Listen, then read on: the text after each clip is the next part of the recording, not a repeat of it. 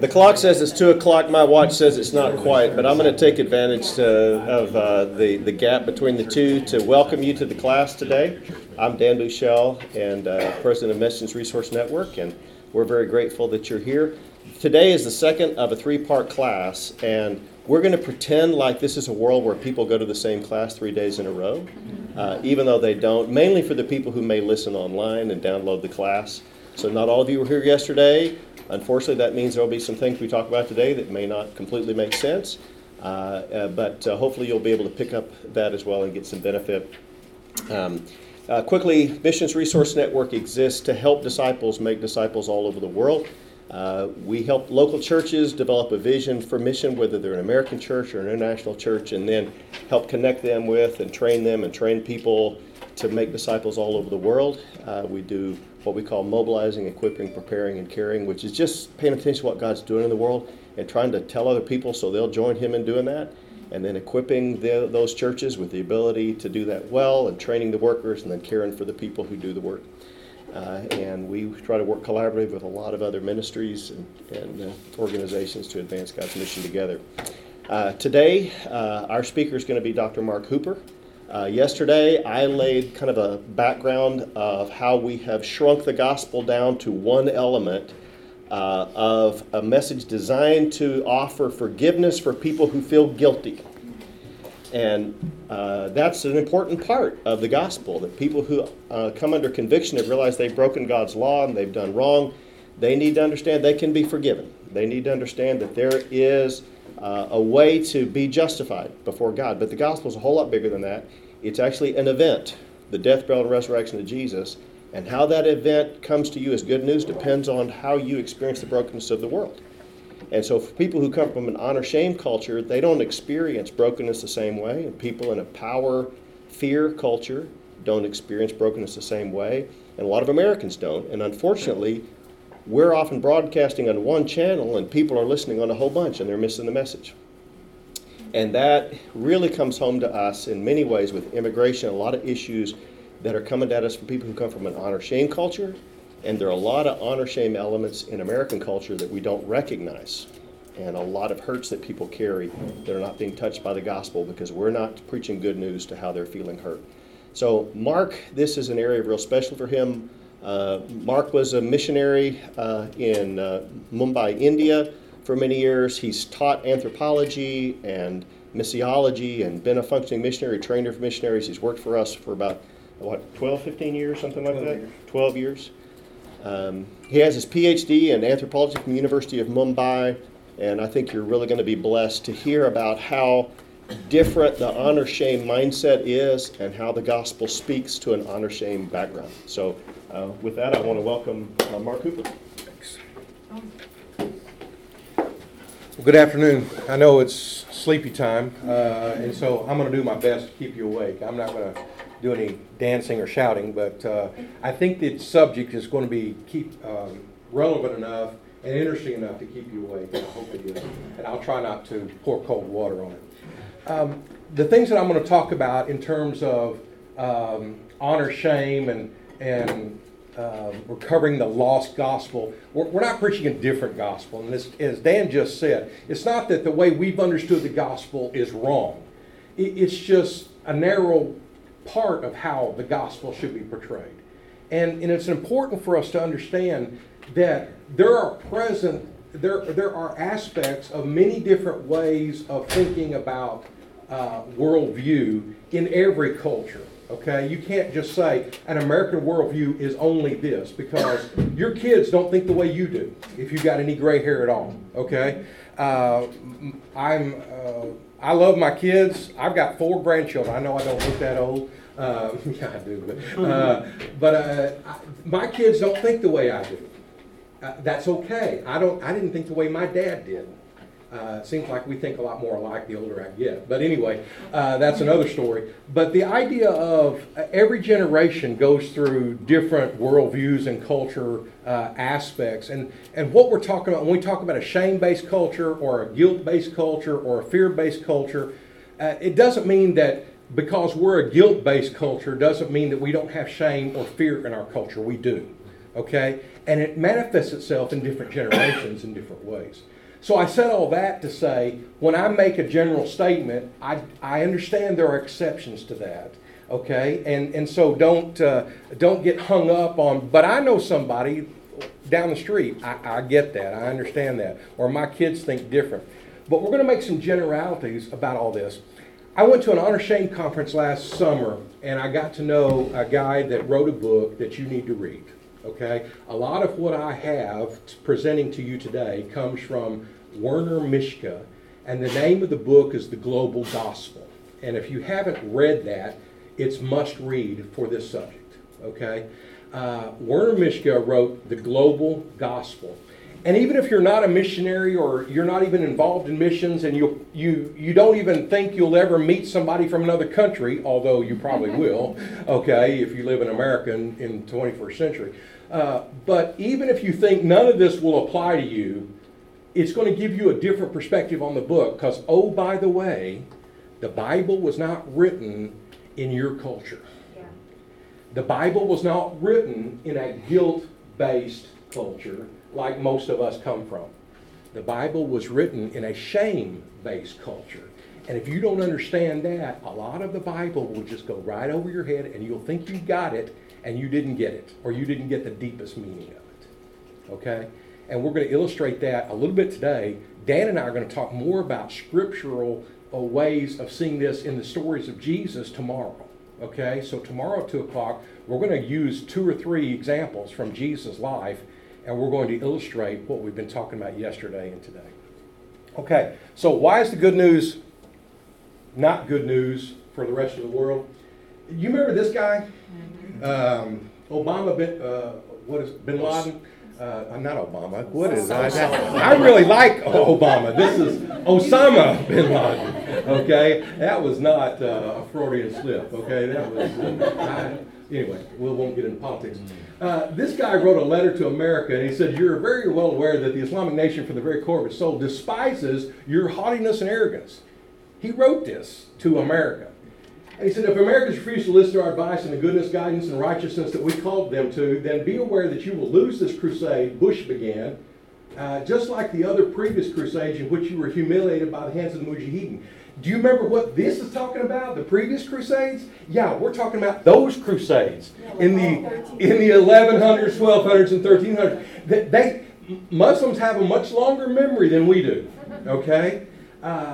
So you're going to lose just like those in which you were humiliated. Look at that word, humiliated, by the hands of the Mujahideen, those that were fighting a jihad, okay, defending Islam. All right, fleeing to your home in great silence and disgrace. You can see honor and shame all through this. Okay, in the next quote. You've got this guy, Ali Al-Ansi, and he wrote this in response to the Charlie Hebdo attack in Paris. You remember that? Where they had drawn cartoons of the Prophet Muhammad, which defiles Islam. Muhammad will never be, there is no photograph, there's no drawing, there's no caricature, there's no pictures of Muhammad anywhere that would be defiling him. Okay, and so when they attacked Charlie Hebdo, who had drawn these cartoons of Muhammad in a disparaging way, it was seen as defending Islam. And so he says that Ansi denounces the dissolute kuffar who insulted the chosen prophets of Allah and caused Muslims to awake and roar out of rage. Congratulations to you, O Ummah, Ummah means community, of Islam, for this vengeance that has soothed our chests. Do you hear the shame that they were living under, the dishonor that they were living under? Congratulations to you for these brave men who blew off the dust of disgrace and lit the torch of glory in the darkness to defeat and agony. A lot of this comes out of this dishonor, this shamefulness, this disgrace that Muslim people have felt, not just for decades, but for centuries. Okay? And they feel like they're second class to a Western world or second class to a Christian world. And all of this is because they want honor. They want respect. And they feel like they've been shamed. there's this Dr. Gilligan, not what you're thinking. Dr. Gilligan wrote this book called Reflections on a National Epidemic, Violence, okay? And he's talking about America. He's not talking about Muslims, all right? So when we talk about America, I have yet to see a serious act of violence that was not provoked by the experience of feeling shamed and humiliated, disrespected and ridiculed, that did not represent the attempt to prevent or undo this loss of face. Do you know what loss of face is? Our Asian friends know this much better than we do, but we have it in America. Loss of face is feeling shame, okay, in a community. Guilt is a very individualistic thing, but shame is a very communal thing, okay? And loss of face is, I don't lose face if nobody knows about it. I only lose face if everybody knows about it, okay? You can sin and feel guilty and nobody else knows. But you can't really feel shame unless somebody else knows. You get the point? Okay, and so this idea of loss of face, no matter how severe the punishment, even if it includes death, they're willing, violence comes from this feeling of shame, even if it costs them their life. They're trying to retaliate against this loss of face, this punishment that they've incurred from the community. And this is true of every school shooter that we've had in the United States. This is true of anybody that's tried to blow up a United States building like in Oklahoma City. Those were not Muslim terrorists. Those were homegrown terrorists, who didn't like the United States government. This is true of anybody that is filthy. He says there's been no violence that hasn't come out of a feeling of shame and humiliation. Okay? And so the secret that violent men would die in order not to reveal, the secret that they would die in order not to reveal, is that they feel ashamed.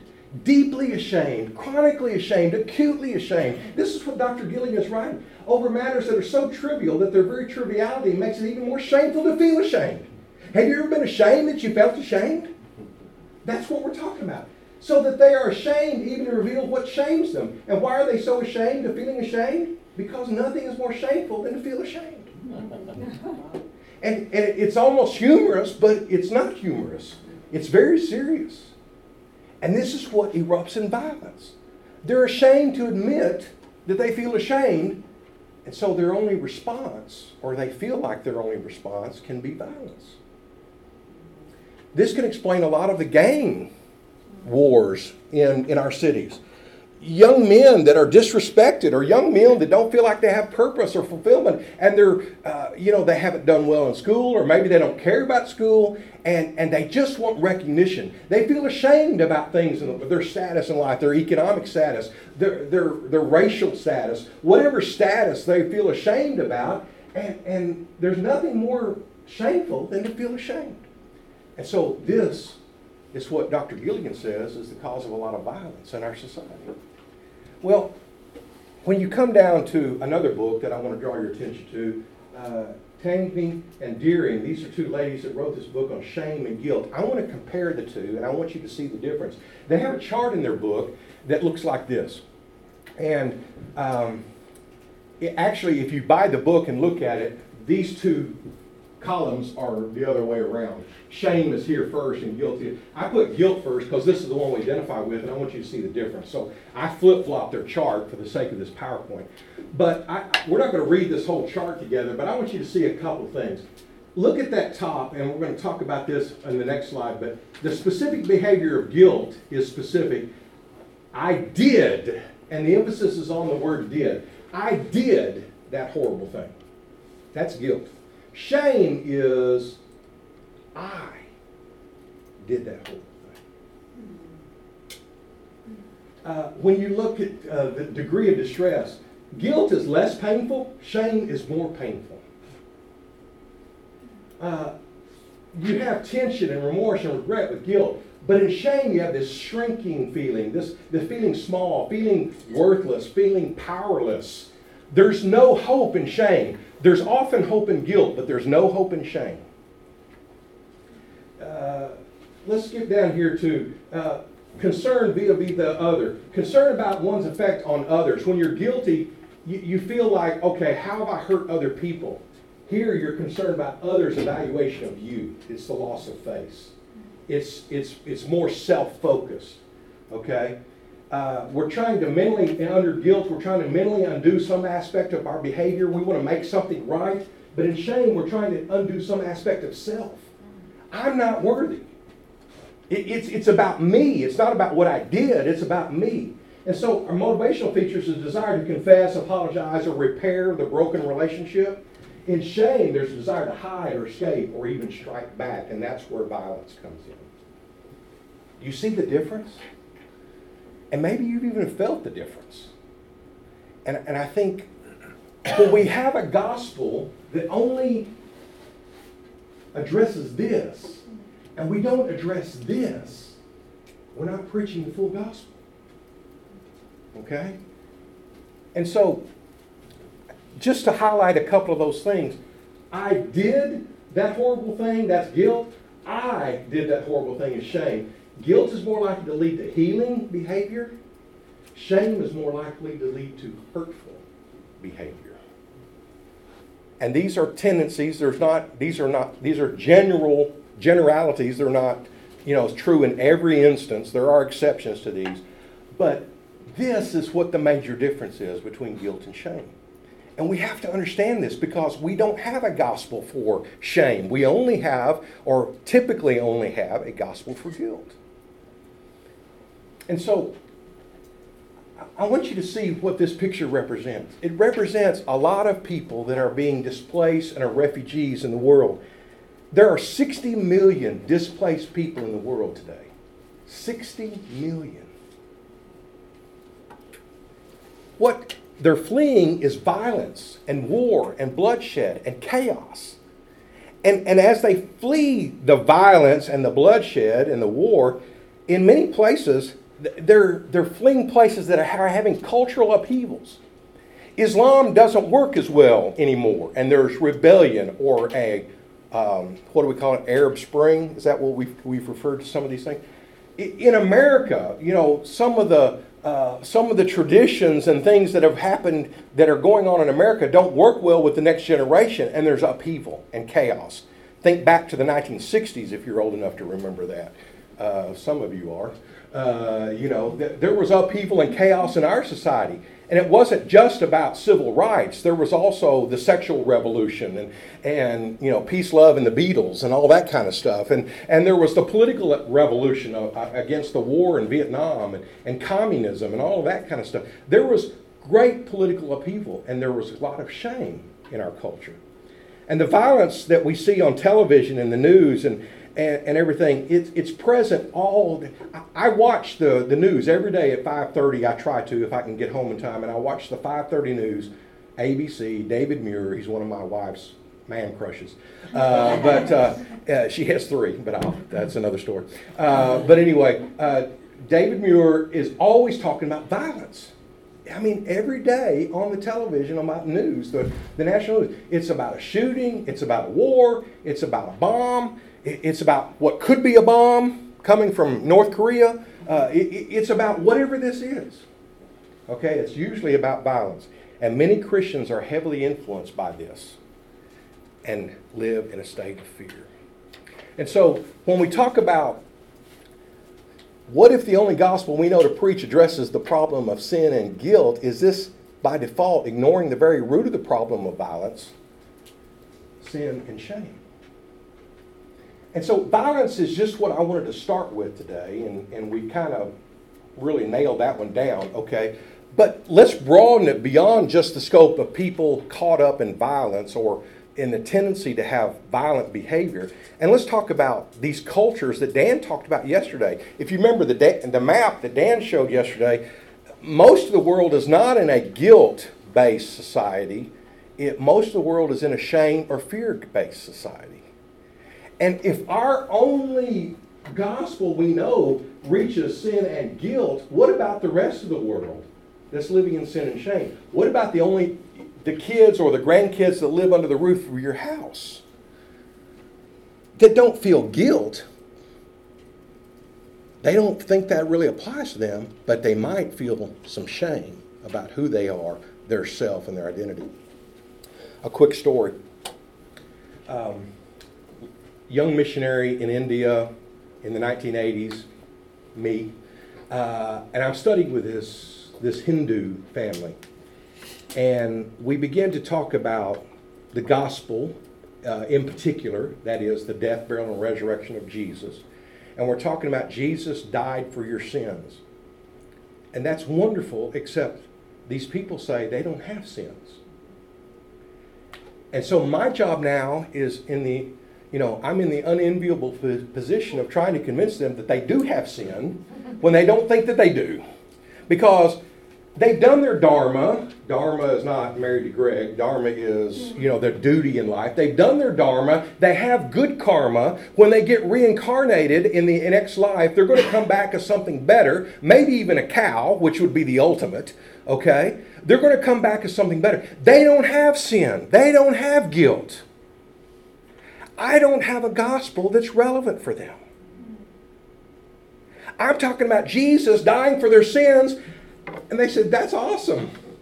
So, okay, no big deal. They want to hear about Jesus because they're spiritually minded people.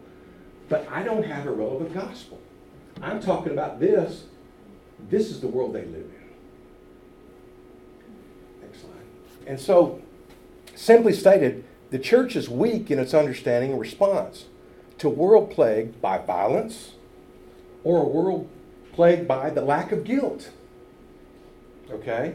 The shame will lead to the violence. That's their only reaction. But we also live in a world that's very full of people that don't have guilt.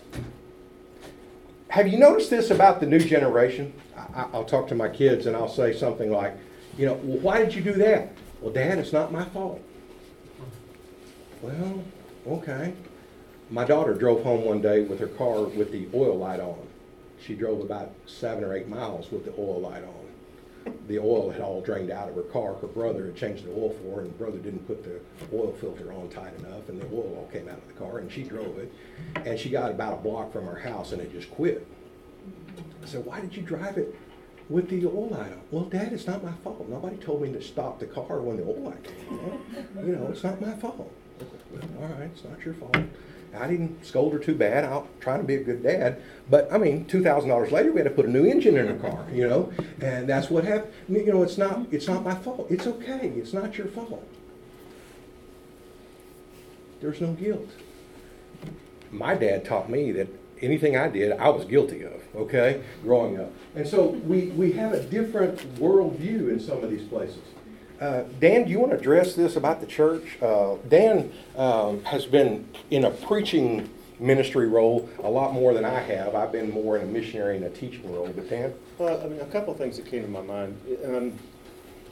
Our churches don't understand Black Lives Matter. Partly because they don't understand the humiliation of being singled out, pulled over for nothing that you didn't do. And the response is, well, you didn't get arrested. You didn't get convicted of anything. What's the big deal? The deepening of the shame. And the response is, our lives matter. We're looking for honor. And well, that has nothing to do with the gospel. It has nothing to do with the gospel. The gospel is about getting your sins forgiven so you go to heaven when you die. And we are absolutely missing a message there. In our culture, in a guilt-based culture, we think the solution to everything is more laws and more law enforcement. Let's pass more and better laws, and let's have tougher sentences in crime.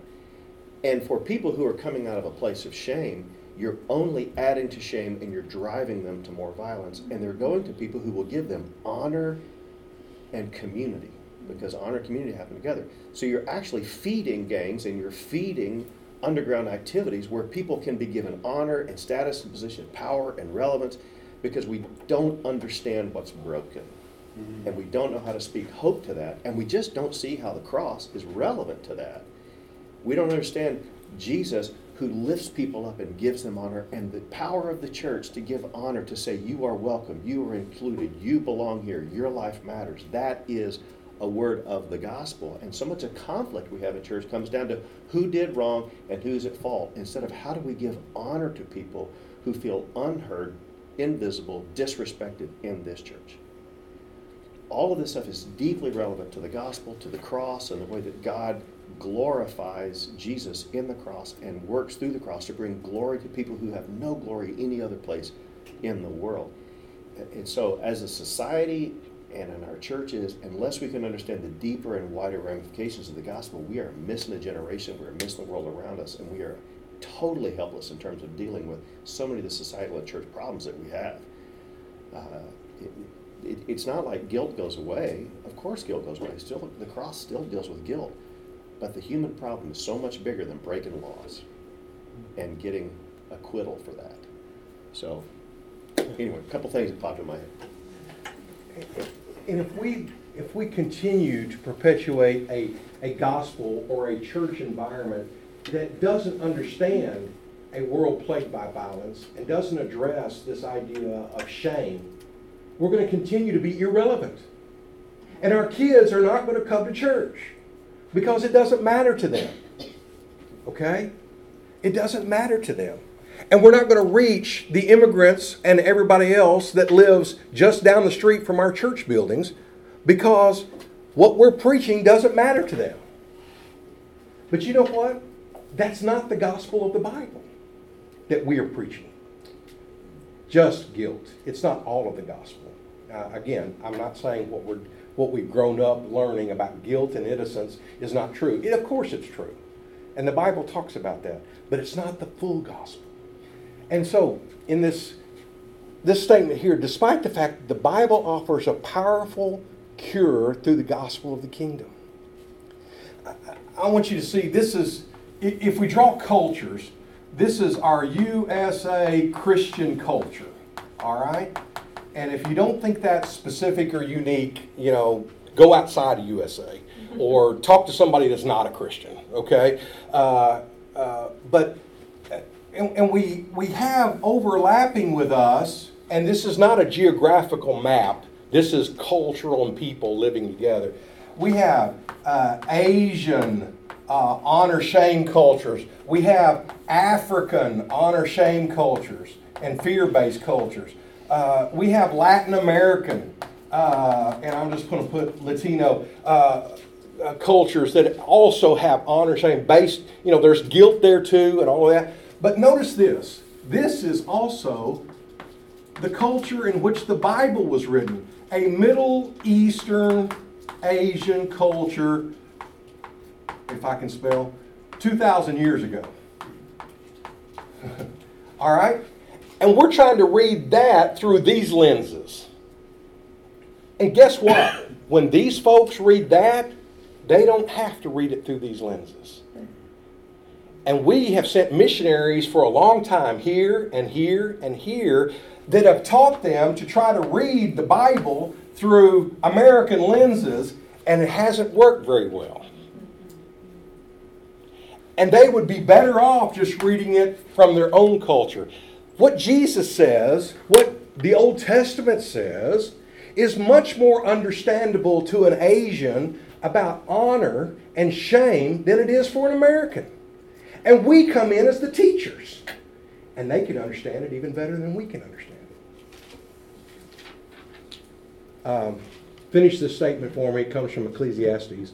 Solomon wrote, "The whole duty of man is to fear God and keep His commandments." The word fear there is not to be scared. It could also be translated honor. We have changed the message of the gospel. The whole duty of man is to love God and accept His forgiveness. That's not what Solomon said. Solomon said the whole duty of man is to fear God or to honor God and to keep His commandments. And what happens when you keep the commandments of God? Your honor is restored. You join in the honor of God. And so this is very important. As we look at shame being the underlying catalyst of violence, and we look at the Bible presents and speaks to a world of violence. You know how much violence is in the Bible? Does the Bible address that? Read your Old Testament again, okay? There's a lot of violence there, and God addresses that, and God speaks to that. And so the gospel of the kingdom specifically speaks to humanity's longing for honor and covering of shame. And we could go story after story. This pathology of sin and shame and violence can be cured by the gospel of the kingdom. But we don't know what that message is. And we haven't been telling that message.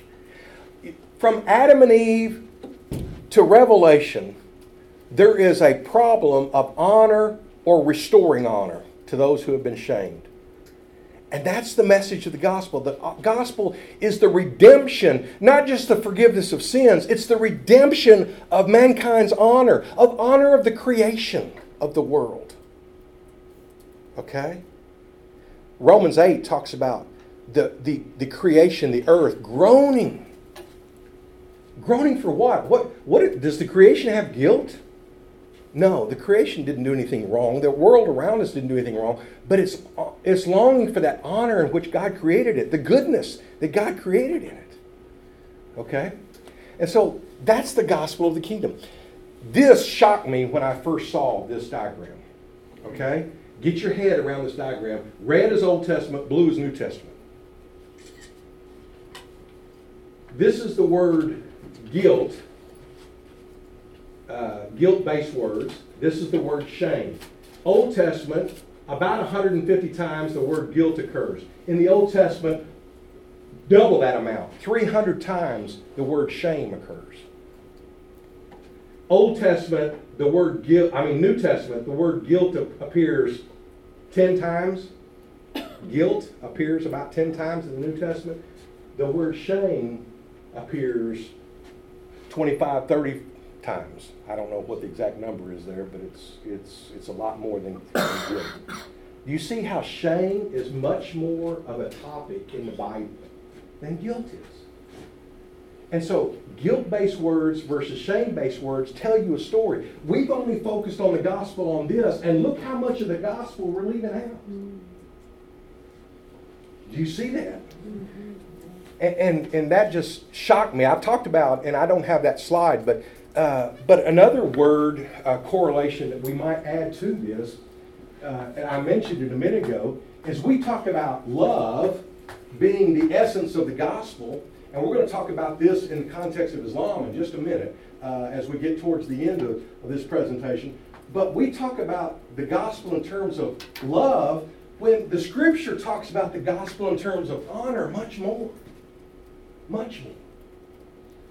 God wants to restore our honor, not just get our love. Now, this is a part of the gospel, okay? Don't get me wrong.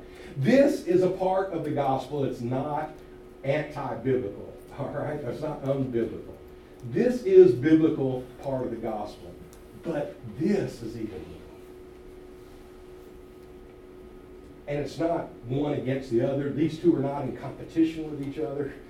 But we have not emphasized the honor part of the gospel. We have the love side, but we haven't the honor side. This is really important concepts to really understand this. Let me illustrate it this way by, I alluded to it a second ago, but honor status reversal. And so as we talk about honor status reversal, the idea is that there's a distinct feature or dominant idea in an artistic or literary composition where people have a reversal. They come from honor and they're moved to shame. It's true in every movie you go to see. It's not just the good guys and the bad guys. Sometimes, recently, and I didn't even watch this movie, but I kind of know what happened about Superman and Batman, and one of them turns dark, and Superman, I think, becomes the bad guy. Did y'all see that movie? I don't know. I didn't see the movie. But one of them becomes like the bad guy, and then he becomes the good guy again. Okay? You get it? Or sometimes a person is good, and then they go through a rough patch, and they lose their girlfriend or something, and then turns out that they're really good again, and everything is restored, and they live happily ever after. This is Shakespeare. This is the Bible. This is our Hollywood movies. This motif of honor status reversal is all through our culture's literary and artistic expressions. And so in the Bible, for example, well, let me say this. When a person or family or people have their honor status reversed, we've already talked about that. So in the next one, I want you to see that there are two types of honor status reversal. You can start with honor, you can lose your honor or lose face, you can end up in shame, and then your honor can be restored. Or you can start without any honor. You can start in shame. You can be born in shame. In sin did my mother conceive me. Psalm 51. Okay? You can start in shame or dishonor, and then you can go to honor. So there's two types of honor reversal. You can start here, go down, come back up, or you can just start down and go up. The other type is the opposite. You can start with shame, you can be honored, and then end up in shame. Or you can start with honor and just end up in shame. You say, well, what's the difference? Well, what difference does this make? Well, let's look at some Bible examples of this, and I just think of these stories with me. Adam and Eve were created, and when they were created, God said, it's good. But then they didn't follow God's instruction, and they ended up in shame. Abraham, he was a follower of God. God loved Abraham. God chose Abraham, and then he wandered, sojourned. He doubted sometimes. Even he lied to Pharaoh about his wife. Ended up in shame. Why didn't you trust me? And then his honor was restored, and the promises were given to him. Joseph, coat of many colors, honored by his father. Wonderful. Then he gets thrown into a pit and sold in slavery to Egypt. And then Potiphar's wife accuses him of something he didn't do. He gets thrown in prison. Shame. But then God restores his honor. Okay? And so on. And you can see these guys. Look at this next slide. Jesus himself went through this. In Philippians chapter 2, did not count equality with God something to be grasped, but emptied himself and took the form of a human. And not just any human, but the form of a servant, a bondservant. And he was obedient to the point of death, even death on the cross. And that's the ultimate shame. But if you don't stop at verse 8 and you continue to read through verse 11, yet God highly exalted him and put his name above every name, so that at his name every tongue shall confess and every knee shall bow that Jesus Christ is God, that he is Lord of all. Mark, when Mel Gibson made the movie The Passion, there was so much focus on the pain of the cross. And in the Western world, we have talked about the passion and the pain of the cross, but the Scripture doesn't. It focuses on who for the glory set before him scorned the cross and its shame. He scorned the cross and the shame. Hebrews chapter 13. He scorned the cross, despised the shame, and he overcame this. Okay? That's when I watch every time you bring up the Passion of the Cross of the Passion movie, I don't know what your reaction was. We got through with the reaction. I had tears running down my face. The credits were rolling. The lights came on, and I just pounded the seat. And my wife said, "What's wrong with you?" And I said, "They didn't finish the story. They left it here, and this is the end of the story." That's not the gospel. The gospel does not end with the cross. Okay? The gospel is a restoring of honor. And they didn't finish the story. And I was angry about it, but anyway, it's all right. Violent? Almost violent, yeah. I was a little bit ashamed that they didn't do that. And so, I'm going to illustrate, now I'm going to talk more about the love side of this, and I want to do this, and then I'm going to open it up for questions. We've got just a few minutes left. And I want you to sink your head into this for just a moment. Because to me, if we're going to talk about a honor-shame gospel rather than a guilt-innocence gospel or just a love-forgiveness gospel, we're going to have to get our head around this. Okay? And so, as we talk about the Western paradigm of love, we talk about God as love, this is all biblical. Okay? It's all okay. There's nothing wrong with this. 1 John 4:16, God is love. John 3:16, we can all quote that. God loved us so much, he sent Jesus to die for us. Okay? Love, love. And when we get to John 15 and 1 John 3, it talks about greater love hath no man than to lay down his life for another. boy, love is a theme in the gospel. Love is a theme in the message of God to humankind. There's no doubt about it. Don't hear me say otherwise. Love is a very important theme. It happens to be the one that we just major in. When we talk to people and we evangelize people, we want to talk about the love of Jesus. We want to talk about the love of Christ. We want to talk about God so loved the world that he gave his only begotten son. We go to football games and hold up John 3:16, okay? And all of this is so important to us, but to many people, it just goes right over their head. It doesn't apply to them. Okay, God loves us. So what? What difference does that make? That doesn't speak to me. That doesn't speak to where I am, okay? Can you love somebody and not honor them? Maybe. Love and honor are not quite the same thing. I remember growing up that, you know, I don't know how this applies. I knew my parents loved me, but I got punished a lot, okay? And when I got older, the punishment changed, and I didn't like it too much. Instead of getting spankings, I grew up in an era where you got spankings, okay? Instead of getting spankings, I got to be about 13. My dad changed from spanking me to saying how disappointed he was in me. Oh, just give me a spanking. Don't say that. Okay? And it got to where I dishonored my dad. I dishonored my dad. You see where I'm going with this now. I dishonored my dad by the way I behaved. And it wasn't just guilt. It was bringing dishonor to him.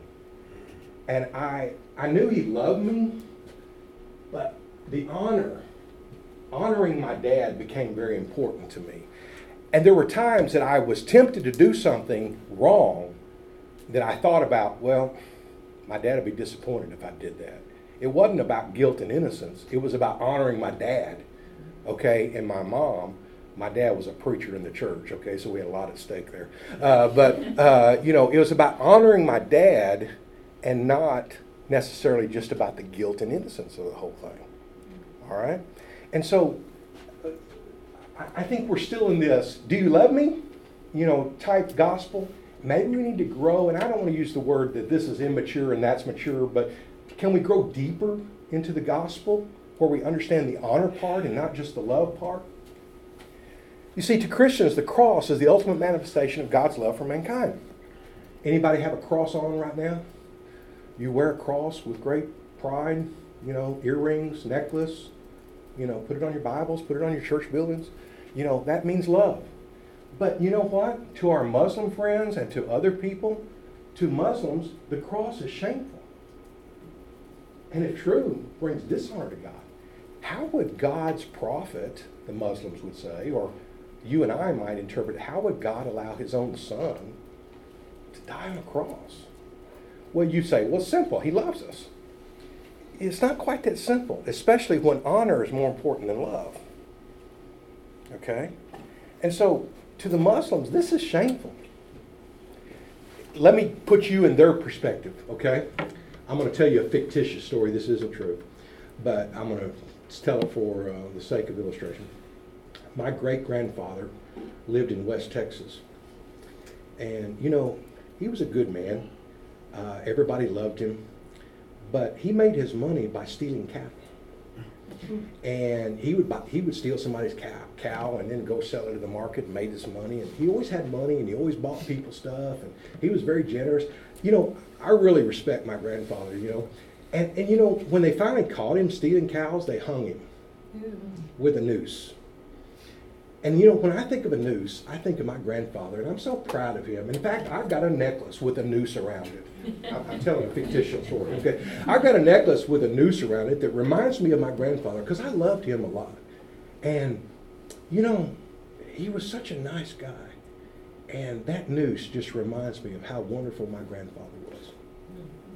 Now, you're thinking, that's a stupid story. And that's exactly what the Muslims think of your story of the Jesus on the cross. That's exactly what they're thinking. That's stupid. That you would say you honored Jesus by wearing a cross and thinking about the cross and, you know, and the cross makes you think about the love of Jesus? That don't make no sense. Okay? And so that's the idea, that we're two ships passing in the night and we never connect. But if we think about a paradigm of honor, we can tell the same gospel story in a different way. And not changing the gospel, it's just changing the emphasis on the syllable, okay? Changing the emphasis of the story. Can we talk about the loyalty of Christ? Do you know what Matthew 26 is? It's the Garden of Gethsemane. And where Jesus goes into the garden, and he takes with him Peter, James, and John a little bit further, and they begin to pray. And Jesus is overheard to be praying, Father, if it be your will, let this cup pass from me. But, not my will, but your will be done. What is Jesus praying? Jesus praying a prayer of loyalty. He's praying a prayer of honor. He's praying a prayer of submission. He's saying, I don't really want to do it this way. Is there another way we can do it? But if not, I'll do it. And so Jesus obeys. He goes and he gets through praying. He walks out of the garden. He's arrested. He's tried, a fake trial, and he's crucified the next morning. All in submission. He doesn't fight back. He doesn't plead his innocence. He submits to God. The loyalty of Christ. God is honored by Jesus' obedience. We've already referred to Philippians 2. And so as you see this, the generosity of God is that he gives us. You see, Romans 6:23 is that we've all sinned and come short of the glory of God, but the free gift of God is eternal life in Christ Jesus our Lord. The free gift. God honors us by giving us a free gift. And so denying the cross, God's greatest gift, is dishonoring God. In Asia, in an honor-shame culture, in the country of India, every time you go to somebody's house, you bring them a gift to honor them for their hospitality. If I invite you over to my house for dinner, you bring a gift because you want to honor me for inviting you. You have been honored by me inviting you, so you honor me. 1990, my wife and I are about to leave for India. We're packing our bags. The flight leaves that night. People are coming by our house all during the day to say goodbye. Many tears are being shed. We're hugging people. We're saying goodbye to people. Our bags are packed, and all of them, not one or two of them, all of them bring gifts. And all of them are not small gifts.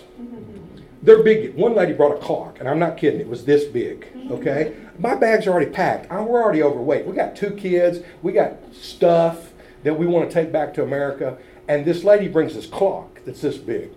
Thank you, sister. Oh, we love the clock. Thank you so much. Thank you for honoring us. We're so honored to know you. Yes, we'll come back and visit. Yes, goodbye. What are we going to do with this clock? We gave it to our neighbors. Okay? She would have been dishonored if she knew that.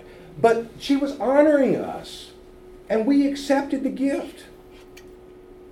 And so denying God's gift would be dishonoring God. Now, Muslims can understand that. Okay? In an honor-shame culture, I get that. I need to give you honor by accepting your gift. The cross was God's gift to mankind. And it restores our honor, so we need to honor God by accepting his greatest gift. Oh, now that's a gospel that'll preach in that context. And so the blamelessness of God is there. God is blameless. These scriptures, that God is not going to be unfaithful. That God is going to be faithful in every aspect. Romans 6, 1 Corinthians 2, this cross that's foolishness to the Gentiles and heresy to the Jews. This is the way God chose to honor us. And so God is blameless in the cross. And so the story does not end at the cross. God resurrects Jesus and thus honors him and honors us through him. And so God is blameless. He's not shameful in planning the cross. God is blameless. God is honorable in planning the cross. That's the way we present the cross of Jesus in an honor-shame culture. This is a gift God is giving you. It's not just shameful. He restores our honor. And so as we talk about this, Jesus reverses our status of shame. to honor by taking on shame in our place and overcoming it. We always talk about, well, he takes our sins and now he's made us innocent. Can we just switch the words a little bit and talk to it in terms of this? Jesus reverses our status not just of guilt, but of shame to honor by taking on shame and in our place overcoming it. This is what Jesus did, and this is me. I start with shame. But because of Jesus, I'm put in a place of honor. Jesus started in a place of honor, took on shame for me, and then was honored by God. And this is God's gift. And I honor God by accepting that gift. And so this is the good news. This is the story we tell in honor shame culture. This is the story we tell our Muslim friends. This is the story we tell our kids. Not teach them certain doctrines, not just rituals. We teach them to fall in love with Jesus, the one who restores our honor in the midst of shame. That's the story we tell our kids. And if we don't know that, if we don't teach that, then we're not sharing the good news. So this is the good news that the world needs to hear. The mission of God is to restore honor to His creation through Jesus Christ. Not just forgiveness. It's honor. And if we know a gospel of honor, then we have a message to preach. Okay? I'm through talking. Now, what do you want to ask about? We got about 8 minutes. Yes? Campus Crusade has an app called God Tools that has a version of the 4 spiritual laws that is rewritten for honor shame. Mm-hmm. The title of it, I think, is Regaining Honor. I think that's the name of the document, but it's on the App Store as God Tools. Mm-hmm. There are a lot of tools. In fact, the literature is starting to catch up with this idea of honor shame. In fact, it's nowhere near completion, but there is a whole version of the Bible coming out with an honor shame emphasis. Okay? The book of Esther is already out. If you go to the blog, honorshame.com, and there will be a link to this Bible version. The book of Esther is already out. It's very interesting to read the book of Esther with honor shame glasses, not guilt innocent glasses. You know, God is not in the book of Esther, the word God, but He's all through it. Okay? And so if you read that, and by the way, I've been reading the Bible myself with an honor shame glasses on, and it's revealed some things to me I've never seen before. Okay? It's revealed to me some things that are deeper than I've ever thought about. All right? Tomorrow we're going to talk about a couple of stories from Jesus in this perspective of honor shame. And it's going to be revelatory. Okay? You're going to see things you haven't seen before. All right? And we're going to talk about that a bit tomorrow. But just read the Bible with honor shame. You start with and if you need some help, read this honor shame version of the Bible. Starting with the book of Esther, maybe, and I think Jason Georges is the editor of this blog, and there's guest writers, Werner Mischke and some others have written this, but this is very important. Mm-hmm. Would you add or alter anything in a Eastern European, Ukrainian, Russian context? Yes, and I think I wouldn't be so. It's not an either or, it's a both and. Because, you know, what we're talking about there is maybe a post-Christian, Eastern European, you know, where there was a lot of secularism or atheism, you know, that's part of the culture, not necessarily every individual, but a part of the culture of those societies.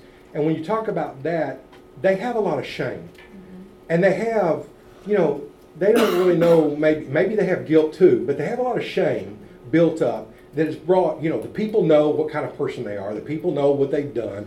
And they have this shame. They've lost face. And Jesus takes that away. That's the good news. That's the good news for me and you. Let me tell you, the plight of the American churches of Christ. Yeah. Well, I grew up in the Church of Christ, so I can say that. And, you know, with a quarter and a cup, you can't buy a cup of coffee for a quarter. But $5, you can go to Starbucks and get a cup of coffee. But I can say this, the plight of the American Church of Christ, at least one of them, is that we are quick with forgiveness. We still carry the shame. we still carry the shame. And until we can allow Jesus to take not just the guilt through forgiveness, but to allow Jesus to take away the shame, we will never be able to preach with confidence this gospel. In the eastern part of the world, I mean Eastern Orthodox, they have always placed much more emphasis on the problem of sin being the loss of the divine spark, the image of God. And salvation is more about restoring God's image in us, what they would refer to as divinization. That our godness, our image, the imago Dei, is restored in us. And we, in the West, we think very much about the fall. That Adam and Eve broke the rules and there was the fall, instead of that they lost the glory of being in the presence of God. And it's the quest for the restoration of human glory.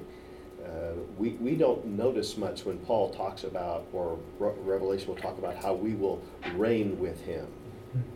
Or when Jesus will say to the 12 tribes, you will sit on 12 thrones, judging the 12. The restoration of honor and glory. If you want to understand Russian foreign policy, they don't mind breaking a few eggs to make an omelet, because the glory of the Russian people is worth the inhumanity of the way that the Syrians are being treated. Because one person's experience is inconsequential compared with the honor that we as Russian people should be able to have, because we too are a great empire, and the quest for the Russians to have equal standing in the world with the great world empires is what drives Putin. And if you want to look at Korean foreign policy and what's going on there, I mean, insulting the honor of the other opponent, I mean, we just don't quite get that. That the gospel is all about, where do you find God showing up? He's not showing up in Rome. He's not showing up in Jerusalem. He's showing up in Bethlehem. He's showing up in an oppressed people. And it's all about restoring honor. God lifting up, God's glory being revealed among the powerless, because we have century after century after century of oppressive ruler who's used violence to dominate the world and to dishonor everybody else. And then they're toppled, and another one, and another one, and another one. And Jesus comes and says it's a whole new way of operating. And honor arises from the servant and from the lowliest. And the mighty are brought down, and the lowly are lifted up. And that's good news. And that reminds me, last summer when we were working with so many of these refugees coming from the Middle East and Greece. And I heard so many of them say, we are tired of violence. We are tired of war. Muhammad is a man of war. He carried a sword. But Jesus was a man of peace. We need Jesus. We need peace. And this longing for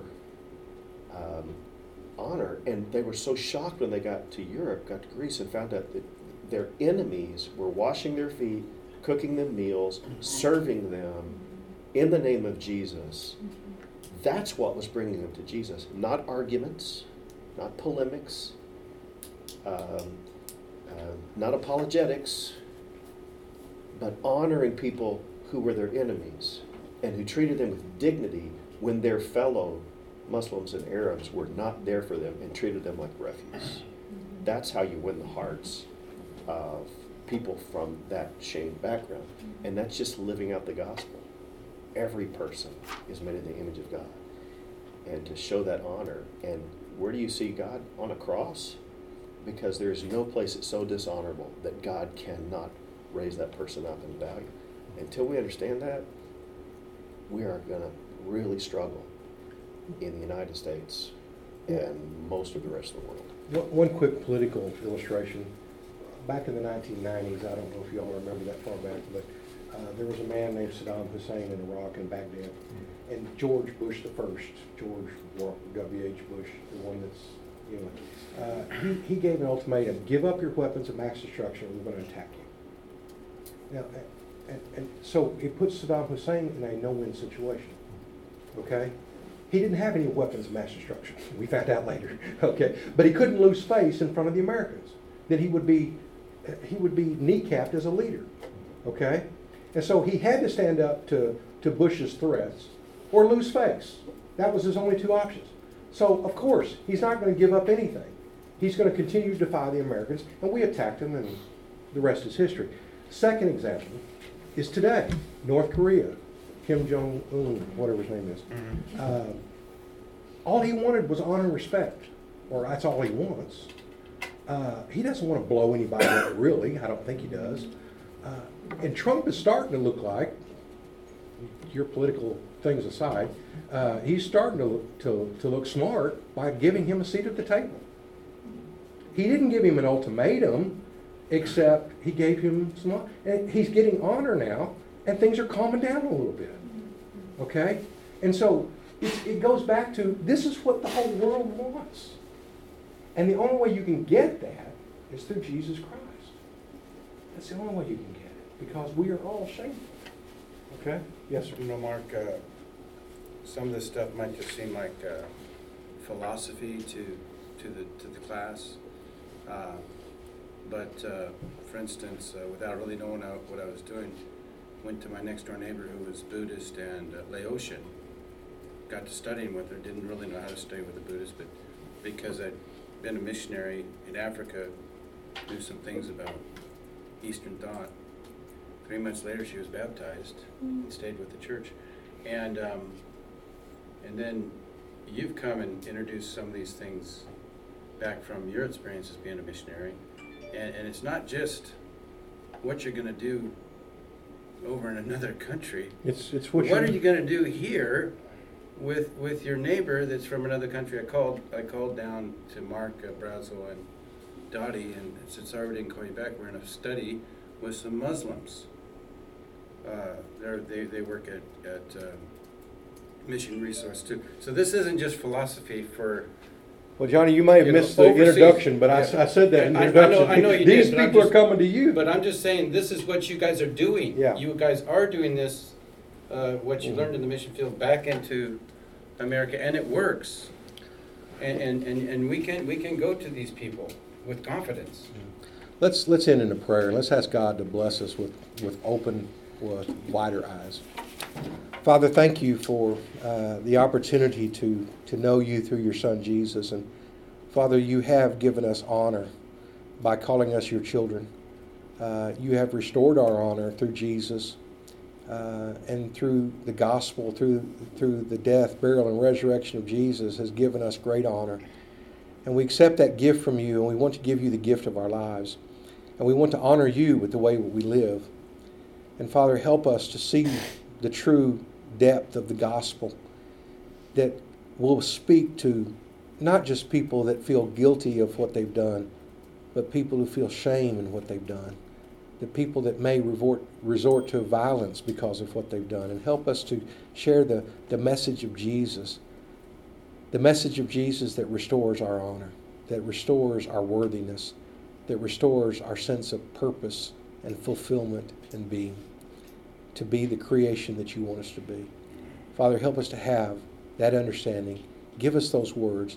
Through your Spirit, guide our mouths and guide our actions to lead others into the honor and the glory that is in your name through Christ. And it's in him we pray. Amen. Amen. You know this guy. Thank you. You're dismissed.